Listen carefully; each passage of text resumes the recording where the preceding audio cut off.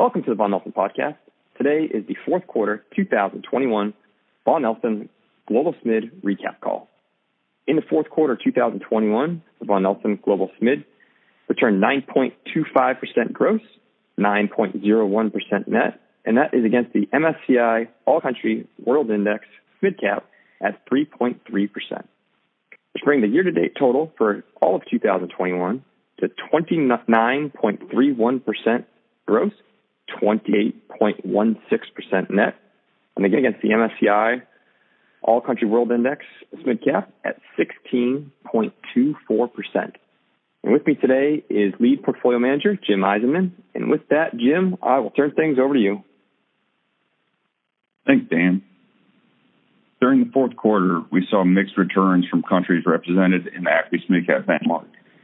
Approximately two-thirds of the countries in the benchmark contributed positively to the benchmark return, and the developed markets, which make up about 90% of the benchmark, were largely positive, except for Japan, where the benchmark holdings were down 7% for the quarter.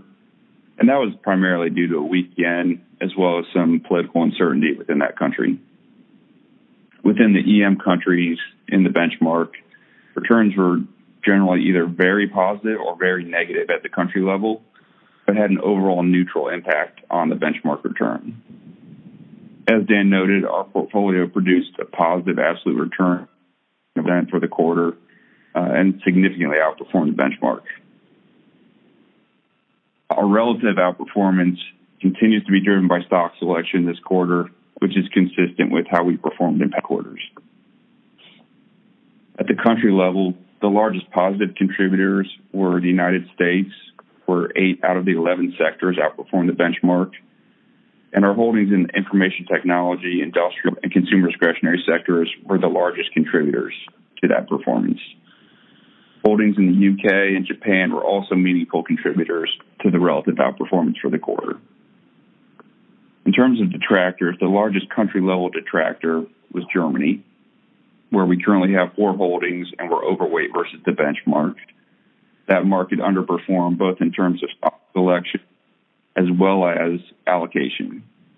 From a macro standpoint, the global economy continues to face headwinds from slowing growth, rising energy prices, and ongoing supply chain disruptions. We're also starting to see rising inflationary pressures become a political issue in many countries, including the United States, where the Federal Reserve began tapering QE purchases and has provided guidance for expected interest rate increases in 2022. Data points continue to indicate inflationary pressures may have peaked in the U.S. and in many emerging markets, but that does not appear to be the case in Europe at this time.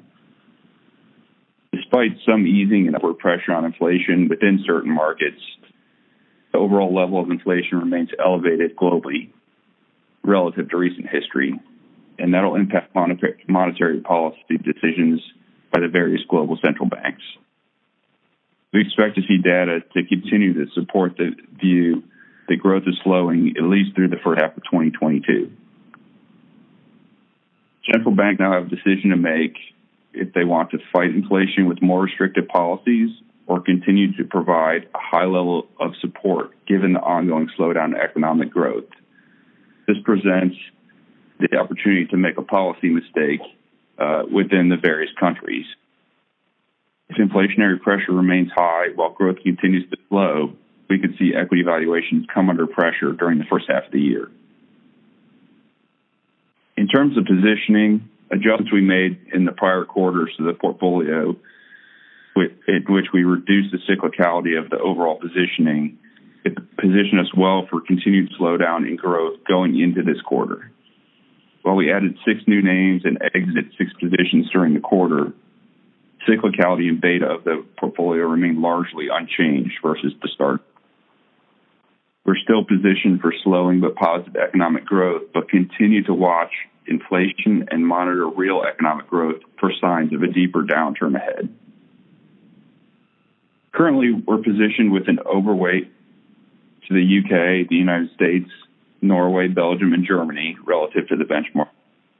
And we're underweight Canada, Switzerland, Sweden, and the emerging market countries as a group. just a reminder that the emerging markets comprise approximately 10% of the benchmark, but only 2.5% of our portfolio at year-end. From a sector standpoint, our largest overweight positions are in information technology, industrial, and healthcare, where we found a large number of attractive opportunities with both good near-term and long-term outlooks. Our largest underweights relative to the benchmark are in real estate and utilities, where we've had a limited number of names that we believe can meet our return criteria. This positioning is primarily a function of our bottom-up fundamental analysis of companies and where we are finding the most attractive risk-adjusted returns. Overall, we believe the portfolio remains well-positioned for the uncertainty of the current environment. We have a strong base of companies with secular drivers and good short and long-term outlooks, balanced with holdings in companies whose end markets have still not recovered to pre-COVID levels of activity. We continue to find attractive ideas that meet our targeted return objective across many countries and industries within our investment universe. And with that, I'll turn it over to Dan. Thanks, Jim. Terrific quarter, terrific year in 2021. So it's really great to see Global Strategies off to a really fast start so far, so both since inception and then also closing out its first full calendar year. So congratulations on that, and we look forward to seeing what's ahead here in 2022. The views, information, and/or opinions expressed during this podcast are solely those of the individuals involved and do not necessarily represent those of Vaughan Nelson and its employees. Vaughan Nelson does not verify and assumes no responsibility for the accuracy of any of the information contained in the podcast. The primary purpose of the information, opinions, and thoughts presented in this podcast is to educate and inform.